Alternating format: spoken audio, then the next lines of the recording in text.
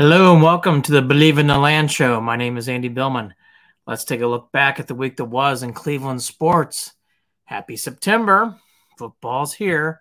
You know what that means. Time for the old 53-man roster, which was a big topic for most of the week leading up until really the weekend, and that's when college football took over. We'll get to the Buckeyes, who I think gave some agita. Quarterback situation is not exactly clean, but okay, they still won. Defense, front six, front seven does look improved. But we'll get to more of the Buckeyes here in a second. Guardians are really making a charge here. Picked up Giolito and two other pitchers, Moore and Lopez. In the bullpen, they're making a charge, trying to win this division. Picking up guys on waivers. Good for the Guardians. Makes it exciting. They've had a very good week. They've won 4 straight coming into today. So a lot of things going on. But again, all that to be said, really in Cleveland, it's about the 53-man roster. That's kind of where we had to start and finish. And, we've been talking all August about the struggles of Cade York. So I guess we should start there. Cade York is no longer with the club. They traded for a kicker and brought in Dustin Hopkins, who has a very accurate leg. Doesn't have the strongest of legs, but does have an accurate leg, and that's important. He can make kicks from what's been reported. It sounds like 45, 46, 47 on end. It's pretty consistently good. Anything above that mark, it's a little more hairy, but okay. And to be honest with you, Browns seem to be a team anyways that most times want to go for it when it's above that limit. So that kind of makes sense for this trade. Cade York, you feel bad for the young man. You don't ever want to see a person fail in life or fail on a team we cheer for. And he failed. I mean, he had a terrible summer. Was not good enough. And couldn't handle the pressure. And there's a lot of, varying opinions from people who want to explain the mental angst, whether it's the conditions, whether it's a lot of pressure put onto a rookie kicker, and you can go down these roads if you want. But it had to be changed. York was just not good, and frankly wasn't good the year before. So had to be made. Browns made the right move. Dustin Hopkins is in. I really understand people's varying opinions about bringing in a different kicker other than Hopkins. If you want to go down that road, you can. I think Hopkins is fine. I don't see a problem with it. I understood the trade. They brought someone in here who they thought can consistently make kicks when healthy. Now, he wasn't healthy last year, but it sounds like he is healthy this year. And Hopkins does sound like a true competitor, which is great. I think this, again, makes a lot of sense. Bringing in a veteran with 10 years plus experience who's been successful. I mean, that's what you're supposed to do. Not bringing in another rookie kicker. Not bringing in someone who's going to make you nervous or try to build up or, again, all these different yada, yada, yadas. It just made a lot of sense to me. Again, you want to go, they should have brought in Robbie Gould. They should have brought in a trade from the Patriots. Falk, fine. But this made sense to me. And you can't badmouth the trade or be negative on trade. This had to happen. You could not live with Cade York kicking in week 1. This couldn't happen. We always kind of felt the Browns would make a move, but to see them make the move is what we want to see, and that's what happened. So that's how the week started off. Was the right decision, no question about it. And Hopkins on your final roster. The other moves, for the most part, all made sense. This was not like other years where there's a lot of debate. There was a couple little things that were nickel and dime. The biggest one was the release of A.J. Green, in my opinion, for Khalif Halisi, who came over from Kansas City. He's a rookie from Western Kentucky. That was surprising. A.J. Green is a player who I actually thought well of as a backup. I thought he did a nice job in games, actually. I was surprised about this move. Halisi came over on, I think it was either Wednesday or Thursday. But that was a surprising move. And obviously the Browns are doing this move because the biggest, there's two things going into this first week of the Bengals game. They're going to have high priority outside of the, expectations of the team. And that is what's going on with Denzel Ward and Conklin in concussion protocol. So the move of Khalif Halisi would be a newsmaker anyways, but it made even more noise because Denzel Ward, there's a good chance he's not going to play. Emerson, feel great on. Newsom, feel good. But we have two now rookies and Mike Ford. And I will say the Browns do a nice job of cornerbacks. They have a very good eye for this, so I trust their judgment. But letting go of an A.J. Green could not have been easy. Because, again, there is a bit of doubt about what's going on in Denzel Ward. And I would think at this time you got to probably project it's very, very 50-50 at best. Because they're never going to give updates about someone in concussion protocol, as they should. I mean, I actually understand that. It's left vague and it should be vague. It's a vague, how should I say this? It's a serious injury it's hard for doctors to really determine when someone's 100%. So they want to be very careful of giving a timeline. And I understand that. So Halisi got picked up. Denzel Ward still concussion protocol, so we'll see there. Offensively, they did on the offensive line. They end up taking 3 centers, all of them, 2 of them draftees, and then you got Posick, who was great last year. But Nick Harris returns, and Nick's been steady when he's been healthy. That's been the question with Nick. Nick just needs to stay healthy. When Nick's healthy, though, it's pretty good. And everybody's excited about this kid Whippler out of Ohio State. The guards are a staple of this team. Batonio and Teller, obviously one of those guys. Take a step backwards. One of those backup centers are going to plug in. And then a tackle, you have the standard bearer of hopefully Conklin and Wills, but you can tell DeJuan Jones is lurking in the background. I think it would not be far-fetched to say, I think in future year, you're going to see Jones eventually taking over for Conklin at some point. I think that's just a given. As it should be. As it should be. I mean, Jones was drafted for a reason, not to sit all the time. Wide receivers, I wanted Watkins. Everybody else wanted Watkins, but they decided to move up, which is good news. Marquise Goodwin, it sounds like Goodwin's going to be ready to go for week 1. And they kept Devin Bell, which was not a secret. And so that meant they kept 6, and the odd man out was Watkins. But Watkins did go through. He's back on the practice squad, which is good. So I think that actually worked out for the Browns. And frankly, Watkins is not getting on the field a lot. So I wouldn't overthink. And in fact, I talked about those other moves first. Those are guys I can actually see playing.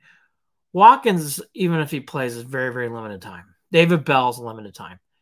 Cooper, Goodwin, Moore, Peoples-Jones, and Tillman are the guys you're going to get the majority of the time over wide receiver. The 6 and 7 is really not going to get much time on this offense. So Watkins didn't make the cut. The tight ends were scheduled as usual. Njoku with Akins and Harrison Bryant. I was surprised at the discussion about Harrison Bryant not making the team. Quarterbacks, Watson, DTR. For those who are nervous about DTR being a rookie as a backup, there are times to be nervous about that. And it still makes you uneasy because obviously he doesn't have any experience. But DTR really played well in the preseason. So just to claim that it is a given that he can't handle the backup, I don't know if it's a given. I think people are being way too harsh on the Browns, putting Dorian Thompson-Robinson as the backup with no experience and being critical of it. I understand the labeling, but the kid played well. He really did. He really played well in the preseason. And I thought DTR did a nice job. It's time to develop him. God forbid if Watson gets hurt, well, DTR is going to be in there, and that's okay. Hopefully it's not for more than 2 or 3 games. I know the old saying of a veteran quarterback coming in, leading the team, but Dobbs is a lower end backup, in my opinion. He's not a higher tier backup, so DTR taking the place is not crazy. Not crazy. Again, I was surprised by all the hang-ups on that sometimes. When it came to that, a lot of chatter was that the right decision, but I thought that actually made more sense because of how he played. And then, to me, the most nerve-wracking position on the roster, running back, Chubb, Ford, and Pierre Strong. Felton did get cut. He actually got signed on the practice squad with the Bengals. He decided not to come back to the Browns. And John Kelly, not on the roster as well, which made sense. Kelly is a true practice player. Running back, to me, is very nerve-wracking. It's good to hear Jerome Ford's back.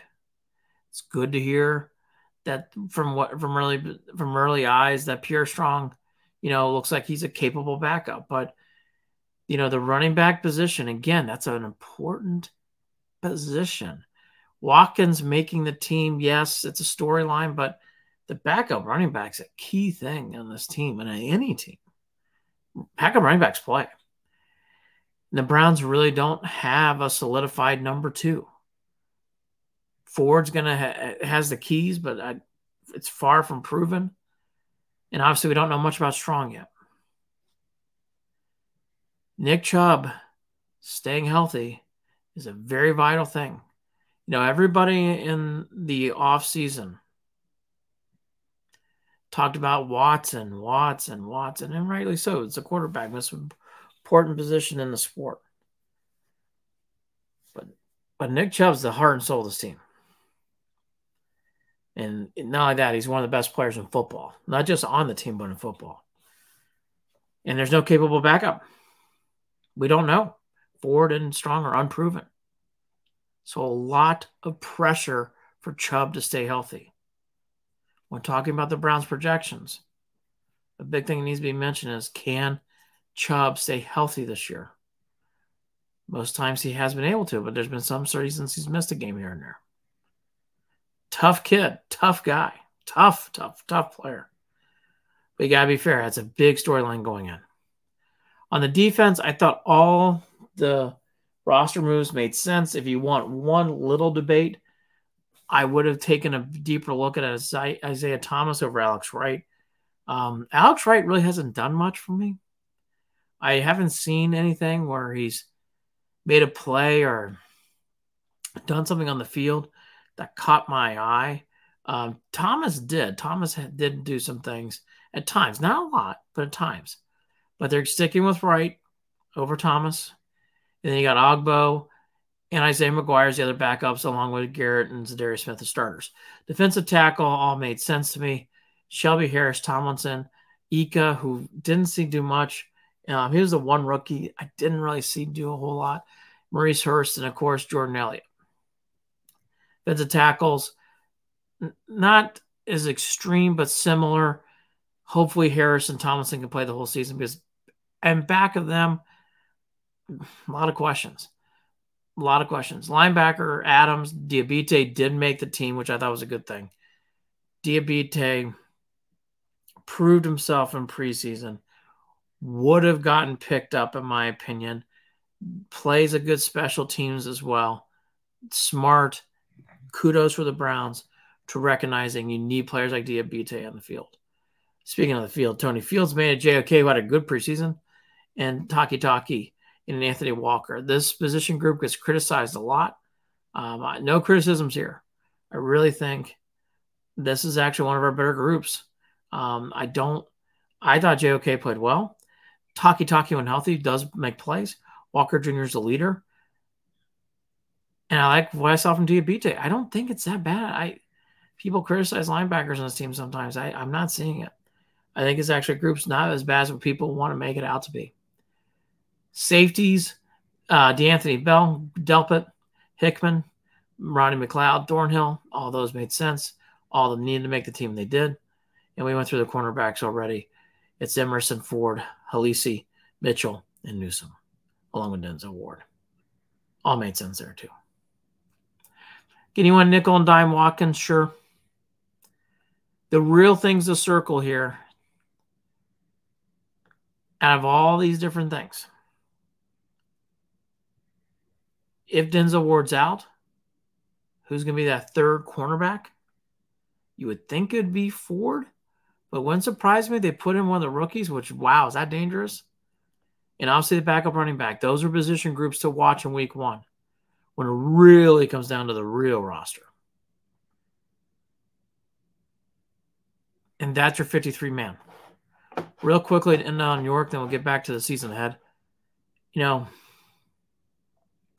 you want to get into and debate Cade York coming back to Cleveland. He didn't want to come back. I get it. And frankly, I may have done the same thing. He needs a new, fresh ear. He needs a new, fresh environment. And it didn't work out for him in Cleveland. Doesn't mean he hates Cleveland or anything like that. But York, him not coming back, whatever.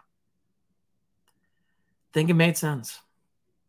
Think he kind of needs a fresh start. And frankly, I need a fresh start. I wouldn't want, if Hopkins does get hurt, I wouldn't want York trotting out there. Again, that was another storyline that got way too much attention. Way too much attention. That it made sense that he moved on and the Browns moved on. All parties made a lot of sense. That's your 53. Again, some moves and last-second changes, but pretty standard quo. And unlike other years, it feels a lot better than last year. Really, really, it really does. So when we come back from break, let's start previewing the 2023 season 1 week away. Welcome back to the Believe in the Land show. My name is Andy Billman.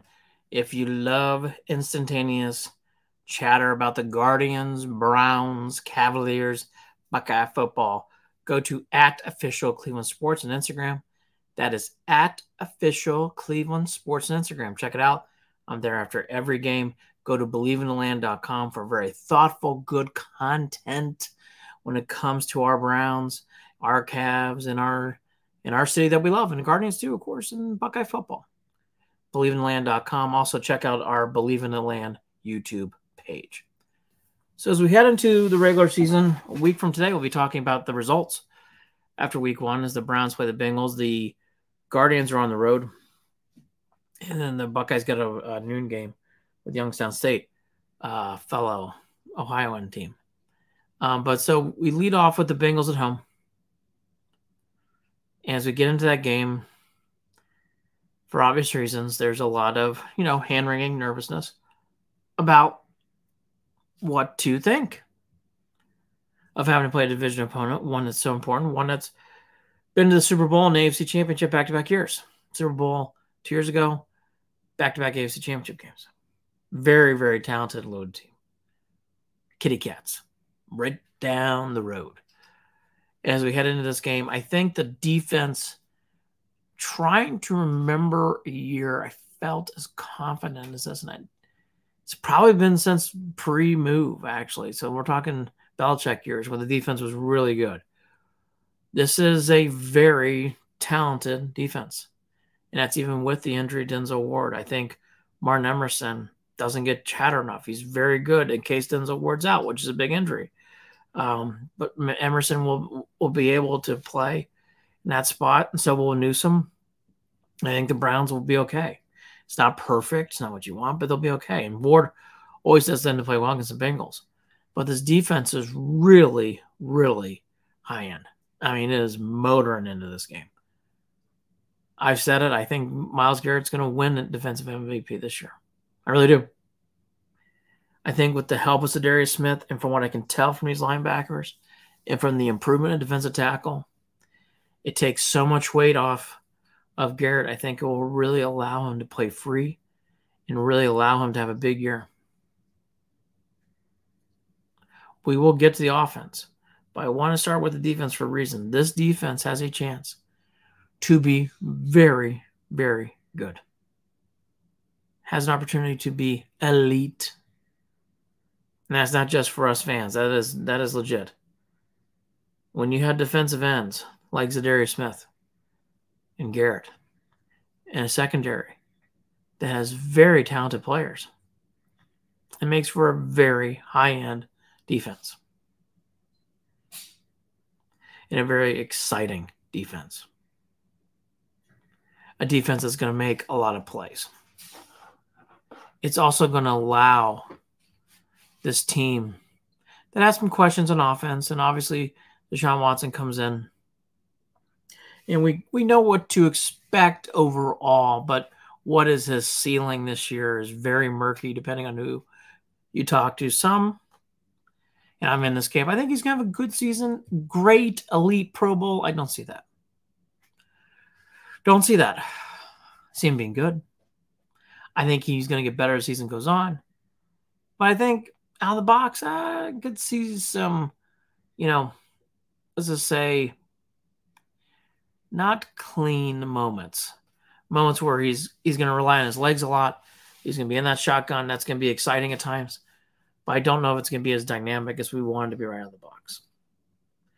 I would rely a lot on 24 to get us through games early on offense and allow the speed of Elijah Moore, the talents of Cooper and Njoku to really help out. And the Browns will be fine on offense. They will. That's the difference.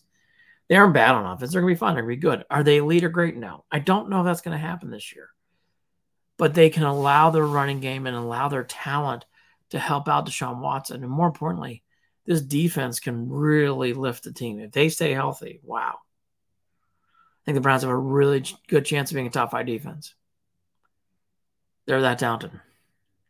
They finally made proper and good investments in this defensive line. And I've been screaming about it on this radio show for 2 years now. And they finally came through. I've been so frustrated with how they've been patchworking this D-line. Not this year, baby. Defensive tackles, Tomlinson, Shelby Harris, good. Draft pick Ika, good. Needed help there, and they gave it a boost. Steroid boost, as we like to say. Needed that.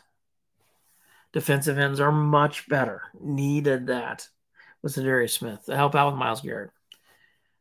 If you're going to chip and do a double team on Myles Garrett, which is fine, Zadarius Smith's going to tear you apart. And frankly, if you try to just cover those two, I think Tomlinson and Shelby Harris is going to wreck people. Very exciting. Needed that.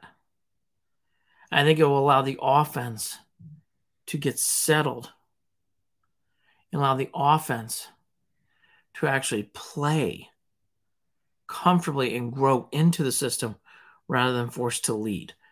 There's been, we always talk on football about the offense, and that's fair, and it's an offensive game. But this defense, I think, is going to really help these first few weeks, in particular opponents like the Bengals, in particular opponents like the Ravens. And then you got sandwiched in between the Steelers and the Titans. Pitt. Big stretch off the back two. They play 4 games, all AFC opponents. Usually they sneak in there a couple NFC, not this year.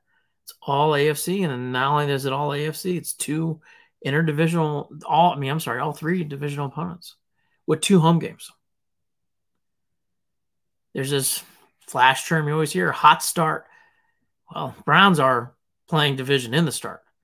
So what I'd say is, it's crucial. Can't go 1-3. Obviously can't go 1-4. Got to go at least midway point 2-2 and hopefully 3-1. There's been a lot of rumblings about how good the Steelers look. That's fine. Good for them. Blah. Gosh, it's vomiting here, that isn't it? The Ravens, high expectations with all the drama that happened with Lamar Jackson. That's all gone now. It's the OBJ and Lamar Jackson show. That will be interesting to watch from afar. Hopefully they fall on their faces as they come to Cleveland. And the Kitty Cats start. And they are very good. Kitty Cat's got a great quarterback in Joe Burrow, so we all know. Very, very good. But the whole Steeler thing from past years, and the Browns have actually competed well against the Bengals, and then there's the Ravens. With the defense they have and the offensive weaponry they have, they're right there. All these teams are close. All these teams are close. And I actually think in a way it's kind of good they're playing division opponents right away, rather than later in the year, so that way they can get some wins underneath their belt. You guys sometimes look at it as advantages, not disadvantages. Browns need to take advantage of playing the Bengals early. They usually are slow starters. Steelers are usually notoriously slow starters. Take care of them. Gobble those wins up. Take care of the angry, dumb birds at home, and then beat Nashville. Important schedule to start, and then you get a week off before you play the Niners. 4 of your first 5 are at home too. Got to go 3-2, even after the bye. But it gives the Browns a real nice opportunity because of the bye week, as they would anyways. But you can really full court press because you got the bye week, and you get to play 3 divisional opponents before the bye. Not bad. I know a lot of people are crying and wringing their hands. Look at it again. Take advantage of teams, especially the Bengals, notoriously slow starters. Steelers don't play as good a football in September as they do December. Take advantage of these moments. Ravens usually do come out of the box hot. But okay, play them at home. And Tennessee doesn't look to be too good this year. Really not a lot of expectations coming out of Nashville. So you have an opportunity to get some wins. Look at it as an exciting thing. I think it's actually good for the Browns to do that. Sometimes they've had these weird flat openers. Not this year. Not with the Bengals coming to town.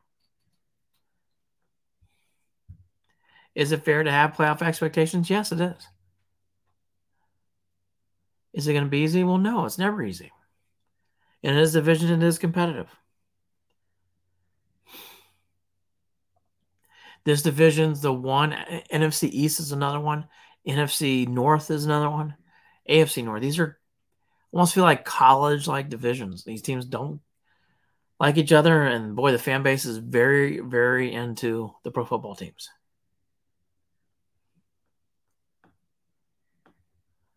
I see the Browns right around that 10-11 win mark. There's some things in preseason, again, defensively I really like. Something on offensively, I think as the season grows on, will gradually get better.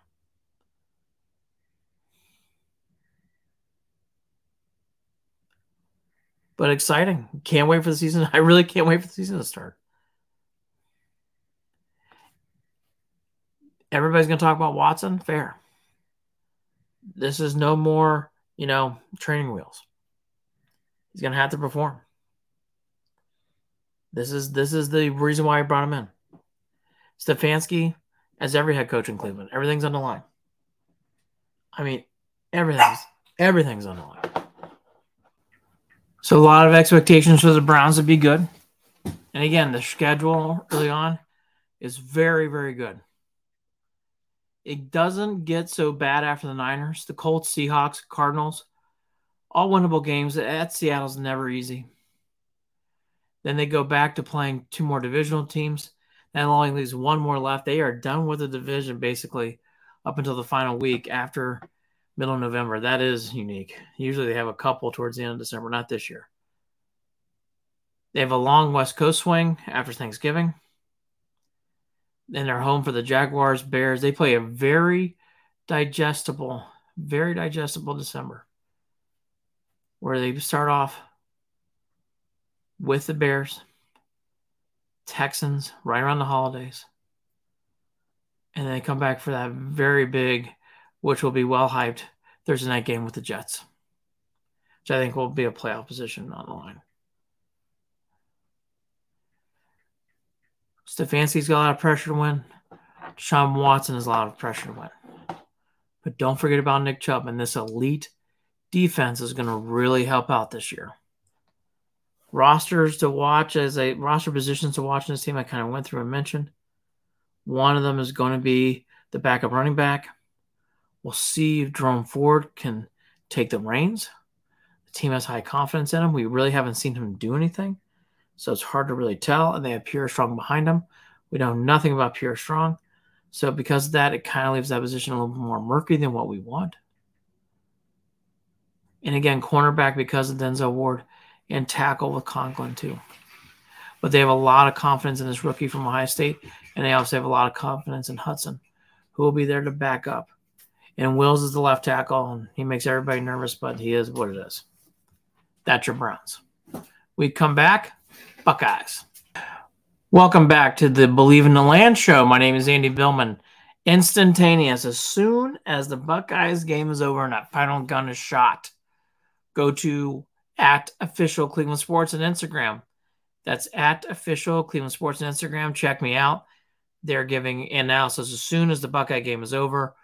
Guardians, Browns as well. And of course, go to believeintheland.com for all of your news on the Buckeyes, Guardians, Browns, Cavs. Also, a lot of other things too in the city of Cleveland. Check it out at believeintheland.com. Finally, check out the Believe in the Land YouTube channel for all sorts of videos like this and more. Check out the YouTube channel and hit like and hit subscribe today. Hit subscribe right now. Why aren't you going to subscribe? Hit subscribe. Ready to up your game and learn more about the thrilling world of sports betting? Introducing Double Down with Breslow, the ultimate podcast about the business of sports gambling. Join me, James Breslow, and a long list of expert guests as we dive into the art and science of the sports betting industry. Evolving regulations, technology enhancements, and the meteoric rise in the number of players makes this sector the fastest growing and most intriguing in the world. Unlock the business secrets from many of the industry's most recognizable C-suite executives, including famous odds makers and influencers. Every episode of Double Down with Breslow is packed with insider tips, deeply skilled analysis, and in-depth discussions. Don't miss out on the ultimate resource for mastering the business of sports betting. Listen to Double Down with Breslow on the Evergreen Podcast Network or wherever you listen to podcasts. That's Double Down with Breslow, the business of sports betting podcast. Running should be simple. Just put on your shoes and go. And yet, when you try to learn about how to get better at it, especially as you age, you're confronted with conflicting advice, complicated workouts, and confusing nutrition trends that just won't work for you. On The Planted Runner, I'll share exactly how to run faster, longer, and feel great doing it at any age because you don't have time to waste. I'm Coach Claire Bartholic, and I went from not running at all in my late 30s to finishing a marathon in 2:58 at age 42, all on a plant-based diet. I've helped hundreds of runners achieve new personal records well into their 60s and even 70s with science-backed training, plant-based nutrition, and proven mental strength techniques. Each episode of The Planted Runner is like a private coaching session on the run where you'll learn from me and the guests I interview. You'll get actionable lessons to help you become a better runner every week and reach goals you never thought possible. Whether you're training for your first 5K or your 50th marathon, take along the Planted Runner on your next run. Let me show you how your best running is still ahead of you. All right, so the Buckeyes. Buckeyes played the Hoosiers. They won the game. No shock there. They won the game comfortably. No shock there. How they won the game and how they got to the final result is up for some debate. It was not a clean start from the Buckeyes, as the word from Coach Day, and I use the same word, clunky. Very, very jittery start from the quarterback position, in my opinion. McCord got 20 out of 33 for 239 and an interception, but I frankly thought he really had a hard time getting in any kind of rhythm in this game. In fact, I thought really he had a hard time just finding his way in this game. And what I mean by that is the gentleman just couldn't quite get into a flow, McCord. He has talented wide receivers. Harrison Jr. and Egbuka are top NFL prospects. Everybody knows that. We certainly know that in here in Ohio. And he didn't get them involved. I mean, both guys only had a combined 5 catches. 2 for 18 for Harrison. 2 catches for 18 for Marvin Harrison Jr. And Emeka Egbuka had 3 catches for 16 yards. 16. They only had 34 yards. McCord has got to figure out how to make this offense explosive. He's got to start figuring out how to get the ball downfield. Kate Storver had a good game. That's nice. Fleming had a nice game. Okay. Colonel Tate didn't do much. In the running game, did what it had to do. Indiana put a lot of pressure on Ohio State to throw. That's what I saw. A lot of people were criticizing the offensive line. The offensive line did have some moments where they were on blocking was not the best, and that's true. But because it was Indiana was shooting gaps and forcing Ohio State to, it was very apparent after one drive, and you could tell Indiana made adjustments after one drive. They basically said, you know what? Ohio State, let's see you throw the ball down the field like you have in the past. And that was a good call. Ohio State really showed their cards early by taking the running game and attacking, and that was smart. And Indiana made their adjustments, and really Ohio State was only able to score one more touchdown after that. The offensive line got to do better, sure, but the passing game wasn't allowing the running game to get going. Passing game has to get the ball downfield. Passing game has to be able to stretch and threaten the defense for big explosive plays in space. And Indiana definitely gave those plays up, but Ohio State couldn't take advantage of it. Had a very hard time getting downfield against an Indiana team that frankly isn't very good. Is it panic? No. Does this happen first games and teams can go and grow through it? Yes. Actually, there's several examples throughout time on not only just Ohio State, but different teams I've watched in my 44 years where I've seen a team, Notre Dame comes to mind in 1993. Quarterback struggled. Forget his name on top of my head. I think it was Jackson was his last name. But anyways, quarterback really struggled in his first game, and after that got going and actually played really well for the rest of the season. Maybe McCord just had a lot of jitters. Not sure. Devin Brown was supposed to make an appearance in this game. He did for 3 throws and negative yardage. He still doesn't have any positive yardage on his career belt yet. Devin Brown looked overwhelmed. Is that fair after one game? No, needs to see more time, yes, but Devin Brown didn't go well. And McCord, again, had some moments in the third quarter. Had some moments where he did get into a groove. He definitely found Stover to be a good outlet. But Ohio State's an explosive team built on speed and BP, big plays. Did not happen in this game. Stover was really the only time it happened.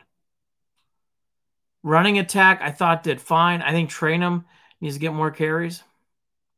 Think you'll see that. A lot of hype about Travion Henderson coming back. Gotta be honest, he looked slow. Feel bad for the young man. Kind of wonder if that injury kind of did him in because I didn't see a very explosive running back after one game. Now that he deserves also a few more chances to get his legs underneath him. But in one game, Travion Henderson didn't look elusive. Think they need to get the ball more to Trainium, need to get the ball more to Williams. They're going to have to figure that out behind the scenes. So I definitely did not see a guy in Henderson who's ready to be the full-time cowbell running back, which was kind of what was being hyped throughout the preseason and training camp. And let's just be honest, this is not there right now. It's just not there. You want to get on Ryan Day? That's fair. There's some things that do leave you a little bit more cautious. Quarterback's got to play better. Coach is going to have to figure that out and help him out. The defense did its job in this game. And for a road game in the Big Ten, that's fine. Indiana's not good. And I'm telling you, I don't want to cramp it too much. They're just not very good. And kudos to Ohio State. They never allowed them to get going in this game. They shut down the Hoosier running game early. And once that team was forced to pass, you could just tell, forget it. Indiana barely got to 82 yards. Barely. And the running game is just below average. Not very elusive. They have a lot of work to be done in Bloomington. But the defense did its job, shut down Indiana's running game.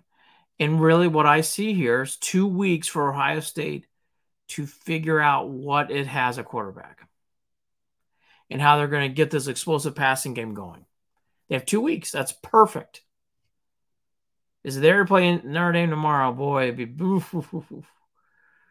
wouldn't be so good. But they don't. That's not the case. They have time. Youngstown and Western Kentucky are going to give this offense time. But to say the quarterback situation is McCord's and McCord's only, I don't think is right.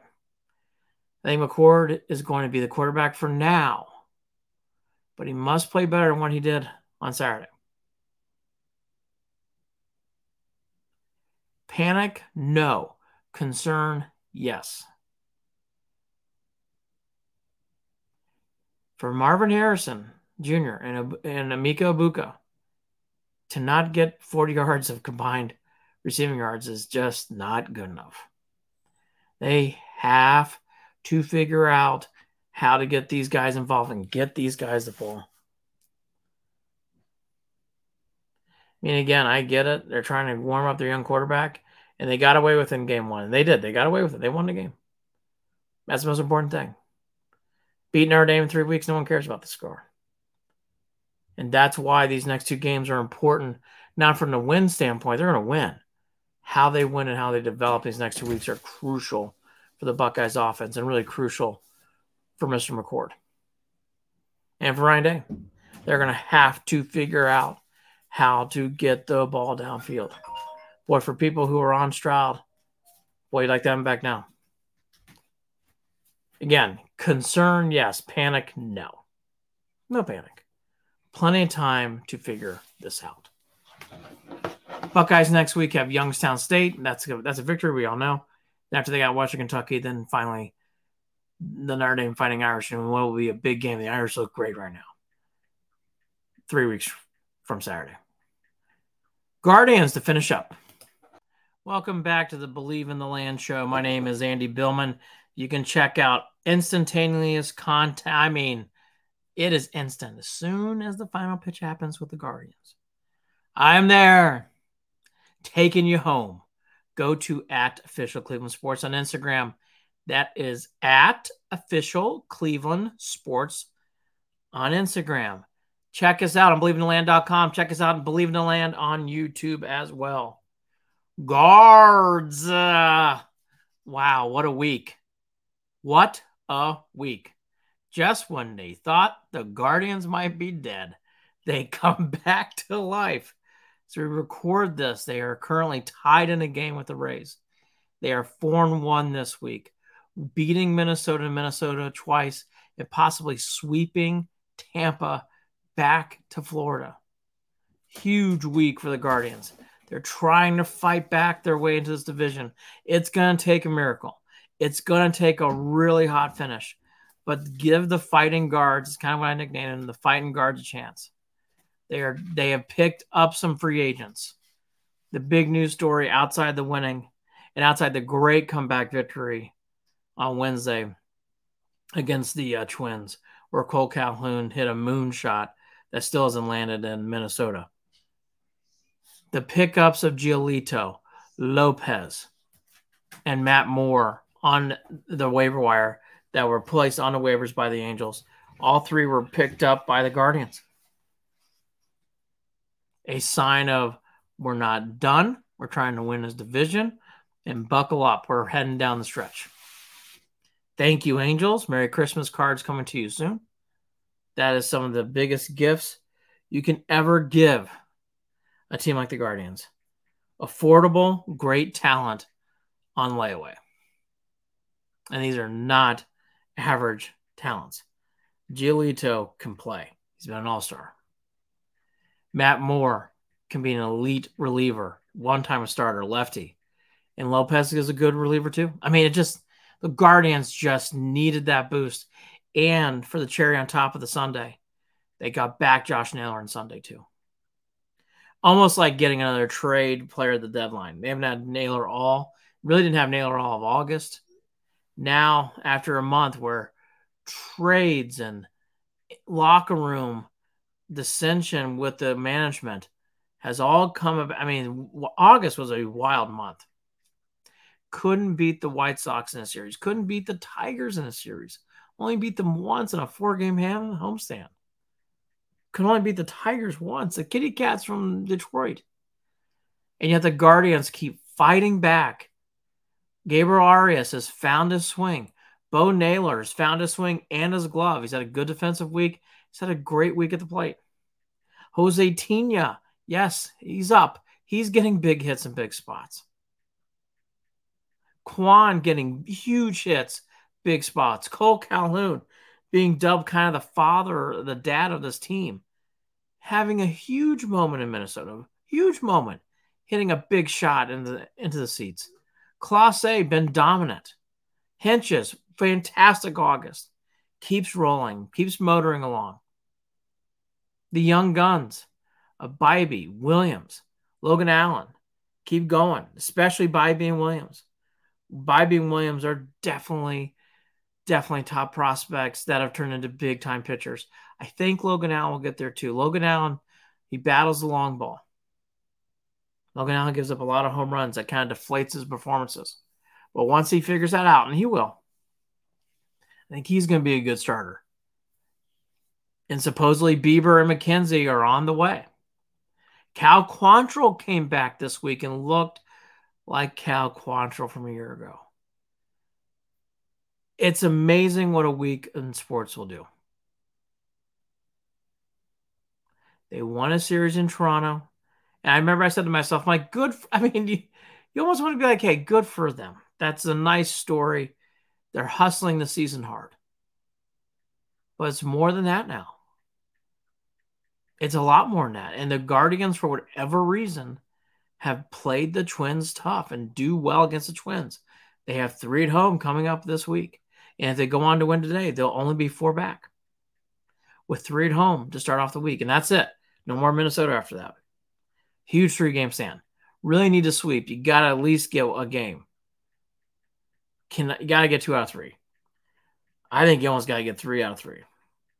But the way the season's going, I can kind of get a vibe. You got to give yourself a pulse. So if you win today, you got to win 2 out of 3. They lose today, they got to sweep. So again, to repeat. If they end up losing today, the Rays, I think the Guardians are going to have to sweep. That way they get the lead down to 2. If they happen to win today, I think 2 out of 3, getting the lead down to 3 games will be fine. But hopefully the Guardians can win. Hopefully the Guardians can get 2 out of 3 or sweep and really put some pressure. And again, it goes back. The Guardians just keep pressing. They play hard. They're really finishing the season strong. There's obviously a lot of debate whether this will be Terry Francona's last season. All fair. And that will be figured out. And obviously there's been a lot of banter, as he talked about at his press conference recently. There's a lot of discussion about what's going to be happening after the season. But as of right now, and we live in the now, he is on the bench. And as we all know with Francona teams, they finish the season strong. It's remarkable. I think the Guardians have an outside chance. Now they're going to have to get hot. And they have a West Coast swing. And they still have to play Texas at home. And they're going to have to figure out a way to do better against the Kitty Cats. They play the Tigers a few more times. They go to Kansas City one more time. You got to gobble up those wins this time. But I actually think there's a small outside chance the Guardians can get back in this thing. And the big reason why is they do well against the Twins. They really do. And they're starting to get healthy. Naylor's back. Bieber should be back soon enough. They got Giolito now. If they happen to get in the playoffs, there's actually a door opening where I could see them doing well in the playoffs. Bieber, Giolito, Williams, Bybee, or Quantrill. You got starters who can make starts in the playoffs and do well. You're not relying all on rookies. It's starting to get figured out. It's really late, and it's last second. but the Guardians have put in their final order. And they're asking the chef to keep the lights on a little late. But it is legit. This is a real run. But it's going to take a lot of perfection. There's not a lot of wiggle room. Guardians can't have one of their stutter stuffs where they lose 3 out of 4. They do not have time to do that. Guardians have to finish the season in peak shape. Really do. Twins at home, long West Coast swing at Anaheim, at San Francisco. Come home for a quickie against Texas. Texas isn't playing so well. Back on the road against Kansas City. The mighty Baltimore Orioles, who they seem to play well against too. Cincinnati at home, and then on the road to finish the season against the Kitty Cats. The guards are fighting. They're fighting hard. The Giolito pickup and the Lopez and Matt Moore pickup are huge. Might just give the boost they need down the stretch here. Browns are a week away. From today, we'll be talking about hopefully a Browns victory over those other Kitty Cats from the South. New kicker in town. Thank you. Don't need the Kate York hand-wringing experience anymore. Excited about the defense. Think the offense is going to be good. Still thinking around 10 or 11 wins for this team. The Buckeyes need to figure out what's going on with this offense. Pressure will start mounting on day. They have to get better on offense. And the Guardians are fighting hard down the stretch here. And my gosh, they're fighting hard. And that is the week that was in Cleveland sports. My name is Andy Billman. Check out @official Cleveland Sports on Instagram. Check out the YouTube page, Believe in the Land, on YouTube. And finally, believeintheland.com. The fall starts. Brown season's upon us. Have a good week.